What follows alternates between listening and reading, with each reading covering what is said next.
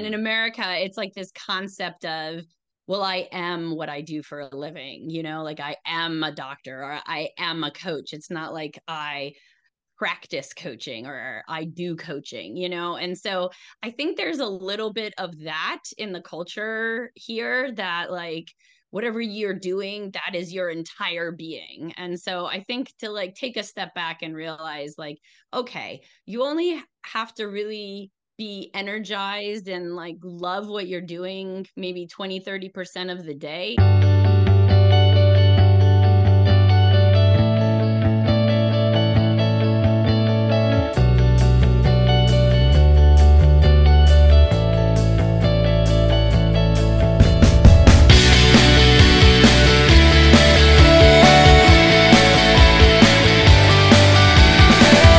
So welcome to the Meaningful Jobs podcast season 2. I'm your host, Adrian, and today we're extremely honored to welcome Lisa, who is a career coach, to our podcast to talk a little bit about her career and how she got to this stage in her life. So how are you doing, Lisa? I hope you're well. Yes, very well. Thank you so much. Hope you're doing well too, Adrian. Yeah, doing really good, thanks. So, just before we started the recording, I and Lisa were talking a little bit about, how she got into where she is in her career, and she actually didn't start off as most coaches do, I guess, not as a coach, but as somebody who's in content before. So can you tell us a little bit about how you started off your career and your I think you talked about your husband's military background as well, which played, a significant factor in your career. Yes, certainly. So I was in journalism. I was kind of traveling. I don't know about the world, but I went back to Italy where I grew up, and then I came back to America, Mm. whisked away into the military lifestyle, and wound up having, a bunch of kids, and left the full-time workforce to do freelance and consulting kind of work, and then hired a coach after I was in content marketing for a little while and decided, you know what, I really love doing this I would really love to be a part of this world.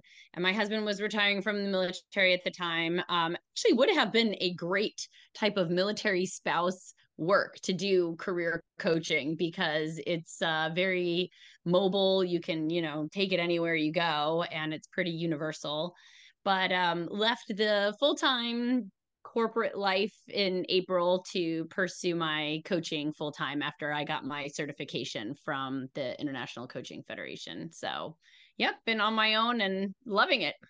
So it's been a long journey, it seems. And Yeah. I was quite surprised when you said you got into content at first, because I don't think that's a typical route that coaches take, going from content Yeah. to coaching. So yeah, can you tell us a little bit about why you got into content? Yeah, sure. So, journalism, kind of a natural progression, I guess, would be to go into content marketing once you're sick of seeing some small paychecks after a number of years. But I did write a At least you piece stayed in for a Fast couple. Company. At least you stayed Yeah, for a sorry. couple of years, I guess. Yeah, oh yeah, yeah. I was in journalism probably for about 10-15 years on and off, freelancing, but also full time at the Boston Phoenix, at a TV station in Oklahoma City, like lots of different places. But then I wrote a piece, a freelance piece in Fast Company, and a startup CEO who was also in the military, or sorry, he was a veteran. He read it and he was like, "Oh, you're a military spouse. Oh, you do content. I really love to, support the community and would love to hire you as our content director." And I was like, I don't even know what this really means, so I'll give it a shot. And that kind of set me off into the content marketing, content world. And I kind of bounced around in that area for a while before going to a sort of bridge role at the Association for Talent Development. It was in L&D, so I was kind of getting that learning and development, but also using my content skills, but also facilitating and organizing events and doing all kinds of fun things with these coaches and learning professionals. And so it really helped kind of solidify my journey into coaching and into this space more. Wow. Okay, I see. I think, obviously that was, the pre Chat GPT Oh, era yes. where, Hmm. it takes, you know, hours or even days to churn out, well-written articles. So Hmm. I've always been fascinated by how people don't get bored of writing content year after year because, you might have best-selling authors, who write a Hmm. book, but they don't do that, full time, or even if they do, it might be only for a few months, and after that they're on about their new project. But as a full time, content writer, how did you find the motivation to keep yourself going? Yeah, well, actually, I feel like there's just a ton of variety in content marketing, which I really enjoyed from the switch of journalism. And I will say that, there are a lot of people that do writing full time, all the time, every day, books, articles, anything, and now it definitely has become more of a variety because now you need to kind of be a jack of all trade in content. Like you can't just write, you also have to know how to do video, and you also have to know how to do some sound editing, and you need to know all these tools and softwares and everything. So it's a little bit different. But content marketing too, I felt like it was so creative and very you had such a variety of forms that you could use and topics you could chase that there's a never ending stream of ideas, if you're good at it. Plus, after a while, I mean, I was still always writing, but I kind of got to the level where it was more strategy and like, directing and managing. So while I did wind up doing a lot of the writing here and there to fill in, it wasn't like I was writing every day all day long. Yeah. I see. So how do you think your content career helped establishing your own coaching institute? Yeah, I would say that well, communication skills is always very helpful, right?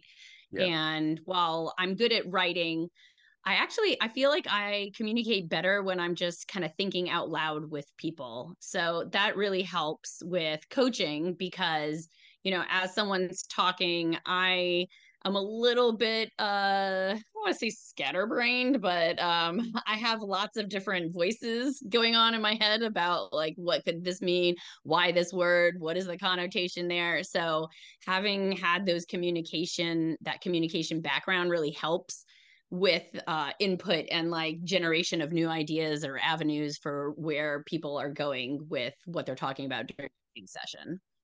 I see. So communication is definitely, I think, a common theme in your career, from journalism to Sure. content to, the coaching work that you're doing. So, can you tell us, how you set up your coaching institute? Because I think that was only a few months ago. Yeah, and I just want to clarify that like I'm not exactly an institute, more as a freelance or Right, right. coach by myself. So I'm not like taking on new people, although maybe one day, you never Yeah, know, maybe right? one day. Yeah. Yeah. But yes, so I feel like I missed the question because I was thinking about that. Oh, no problem. Yeah, I was Sorry. asking, you started your coaching company a few months ago. So, Yes. how did you get to that point? And, Yeah. was it a risky move on your side to take? Oh yeah, sure, definitely. Well, definitely was a little bit risky. Yeah. I was working at an e-learning platform and I had been through a number of reorganizations at the company, and I was just kind of feeling like a little bit like maybe the skill sets and the hopes and dreams that I had come to the company with were not going to be met any longer. And so I started to really re-examine, okay, I'm in this pathway for myself and I'm doing the coaching on the side. I got my certification. I'm build up some clientele. I have lots of connections in this area. So should I just try to make the leap and go into this area that I know is very fulfilling for me? And so after, talking with my husband about finances and all that kind of stuff to make sure everything would be kosher there, I jumped ship, and yeah, it's been incredible, since I really have to say that the networks that you provide, they're not just, out there as people that you can reach out to. They're also people that are just willing to create like a net underneath you to help you along the way. So it's just been incredible, the outpouring of like support and referrals and things like that have happened. I I'm not like a super religious person or anything, but I feel like there's some kind of universe telling me that this was the right move, because things have just, I wouldn't say they're like incredibly easy, but they just feel like this is the right pathway because things keep coming around. Yeah, I think it's always surprising sometimes, when, as humans, we find that others are helpful as well, because it might be human nature to sometimes be a bit selfish. But at the same Mm-hmm. time, a lot of people actually do enjoy helping others, and you just have to get Yeah, word out, for people to help you.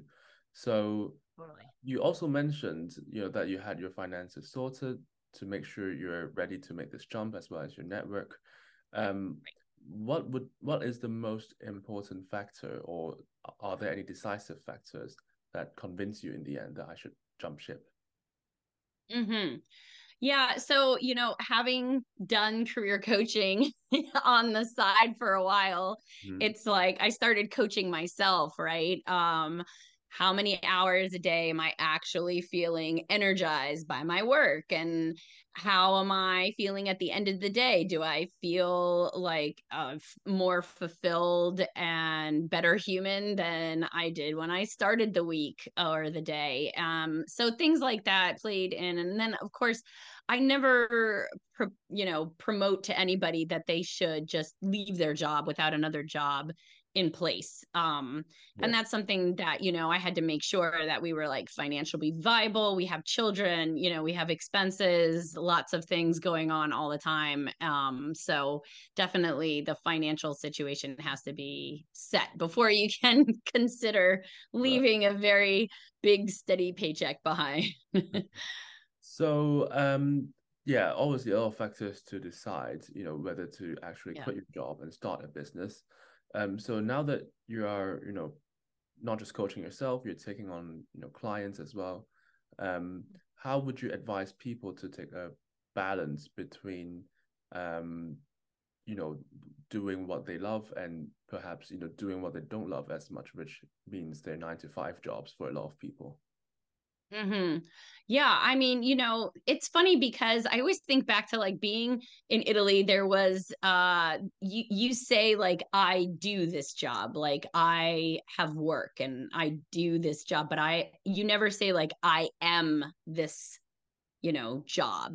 And in Mm. America, it's like this concept of, well, I am what I do for a living, like I am a doctor or I am a coach. It's not like I practice coaching or I do coaching, And so I think there's a little bit of that in the culture here, that like whatever you're doing, that is your entire being. And so I think to like take a step back and realize like, okay, you only have to really be energized and like love what you're doing maybe 20-30% of the day, and then the rest of the time it doesn't have to be like, oh, I adore everything about this job. And I think that's one of the things too that people always misconstrue too, is that if you're doing what you love doing, or you're doing what you like doing, even, that you're not going to feel like it's work. Well, no, I think that's like horse crap, really. Like it's going to be some work, you're going to have to do some things you don't want to do. Like, don't really want to go around creating like one pagers about myself and things like that, but you have to do it because Mm. you need more business, or their paperwork, and a lot of people who are consulting don't like to sell themselves, so there's a lot of things that you have to do that you don't necessarily want to do, but that's going to be in any job. So the balance, I think, Marcus Buckingham, he says like 20-30% of your day has to be energizing for you. You just like lose yourself in your work and you're happy about what you're doing. I really believe that that is true. Like 20-30% of the day. The rest of the day can be, a little bit more of the drudge, but as long as you're getting like really energized that part of the day, then you're good to go. So, for people who might be looking to change jobs or people who might be looking to start, their careers, Mhm. how would you advise them to find the most suitable industry, to get into? Yeah. Yeah, the industry is different, right? Because sometimes you could like I'll just take the learning and development professionals because I've been working with them for a while. They a lot of them can jump from industry to industry. They could jump from like manufacturing, doing almost the same thing that they're doing now, and put it into a retail position or something. So I think as long as you're using the skills that really help, for your sake, like energize you. If you're a personality that needs to be in a group of people, 20-30% of the week, that you're doing that. If you're the type of person that needs to be by themselves 60% of the time, that you're doing, those kinds of roles that are really fit for your personality, and then that are bringing out your strengths. Like I'm a big believer in the Clifton Gallup Strengths Finders. I think they just call them strengths now. Right. But I do believe that, yeah, if you're using those strengths for yourself, that you're in your daily work, then you're going to do your best work, but you're also going to excel faster than perhaps somebody who's not using their strengths. So yeah, I think maybe necessarily the industry, but like the role and the types of things that you're doing are really fitting you as a person, which is, so individualized, of course, because we're all individuals. So it's just very, it has to be kind of tailored to you. Because a lot of people, it's very normal nowadays to change jobs after 2 or 3 years, or even change industries. But when this does occur, um, it can cause quite a lot of stress to people due to the uncertainty Mhm. involved. So I'm not sure if we can draw any parallels between you jumping ship from a corporate role to starting your business and people perhaps switching jobs in their careers. Like what are the Oh, yeah. like what are the factors that people need to decide when they switch jobs? Yeah, well, I think it depends on a lot of things, like why you're switching your job, right? Like, are you switching your job because you've kind of hit that S curve plateau, that you are bored, you've been doing the same thing for, 10, 5, whatever years, and it's almost like rote memorization at that point. It's just so routine, you're just so bored, you don't have a challenge. So to jump to a new challenge could be like you getting a promotion, it could be jumping to a new company, it could be a little bit more of that step up, but like in another role almost. So it could depend a lot on why you're jumping. If you're jumping because of a boss, or a culture at an organization, you can almost go through the stages of grief when you're doing a big change like that. You can feel like angry, you could feel sad, you have to have acceptance and all these other things that go along with a big change in your life. But yeah, I think a lot depends on why you're switching, and then stopping to re-examine, like, is this move that I'm about to do the best way forward, and coaches can help with that, mentors can help with that, coaching yourself can help with that. Lots of different ways that you can go about deciding if making the shift is the best way forward for you, or maybe it's not. Maybe it's waiting a little while and working within the role or the company that you have to just change a few things, and then maybe you would feel a little bit more fulfilled or better. So people's initial reaction a lot of the times is like, I just need to get out of here. I need to get out of here. I need to get away from this boss or this role or this company. And sometimes it can help just to think, okay, maybe a few months, maybe even a year, like how can I change something so that I feel a little bit better about what I'm doing or where I'm doing it. And then I can really gain the skills or the professional development or whatever it is to then make a better jump out. Yeah, I always feel that, irrational thoughts like, a bad boss or a bad colleague and, making an immediate career switch could come back to bite a lot of people. because you aren't really thinking of a higher purpose in life, I guess, and how your career fits into that. I always find that, for people to have commitment, there has to be something more than just money, or more than just something they don't want, such as a bad boss, in a new job. And for their careers to have a higher purpose in terms of how their jobs can benefit the community, so that you're not just working for yourself. So, based on your experience, would you say, that's like a similar case? Like, do you see a lot of clients, who don't have a higher purpose, and those are the ones that might struggle a bit, in their careers?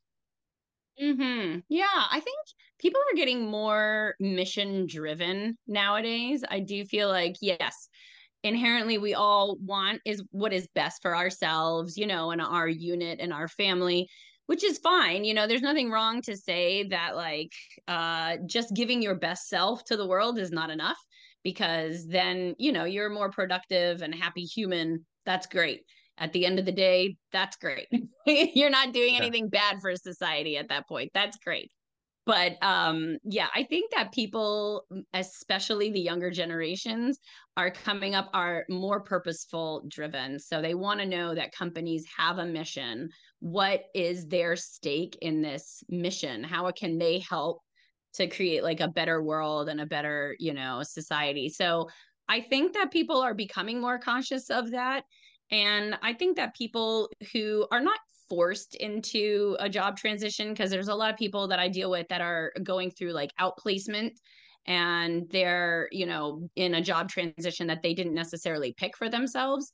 So they're a little bit different. But the people who I coach that have done it on their own volition and are wanting a change are usually doing it with that in mind of, I'm at a certain spot in my life and I want to either give back more, or I want to find something that makes me a better person for the rest of, my community, my family, my universe. Right, I see. Yeah, I think people might be a bit more mission driven nowadays. I'm not sure if it's because of relative wealth that society has nowadays, that is people to look for something else in their lives.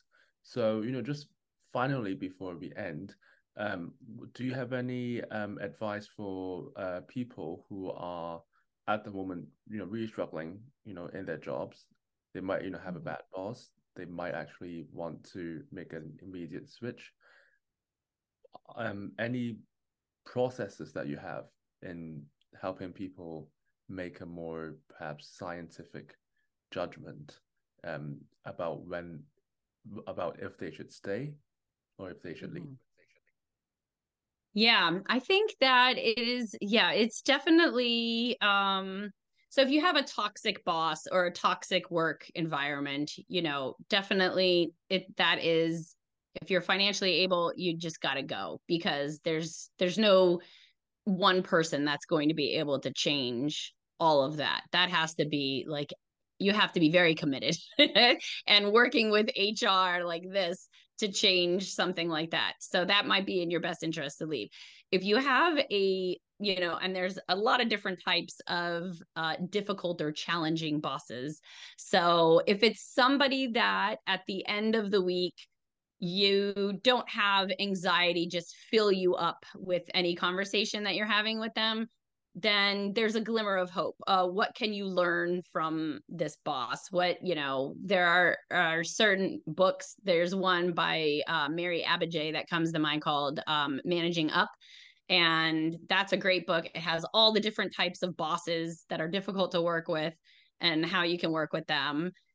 So yeah, I would say that if you're spending more than 20% of or 30% of your week like really stressed out to the point where it's affecting your sleep, your health, and your other relationships, then it's time to definitely go. If it's not at that level yet, then there is some hope, and there are resources out there to help you kind of figure out how you can learn from that boss and then work within that boss or that culture to gain what you need to be able to then leave at in a better spot than where you are now.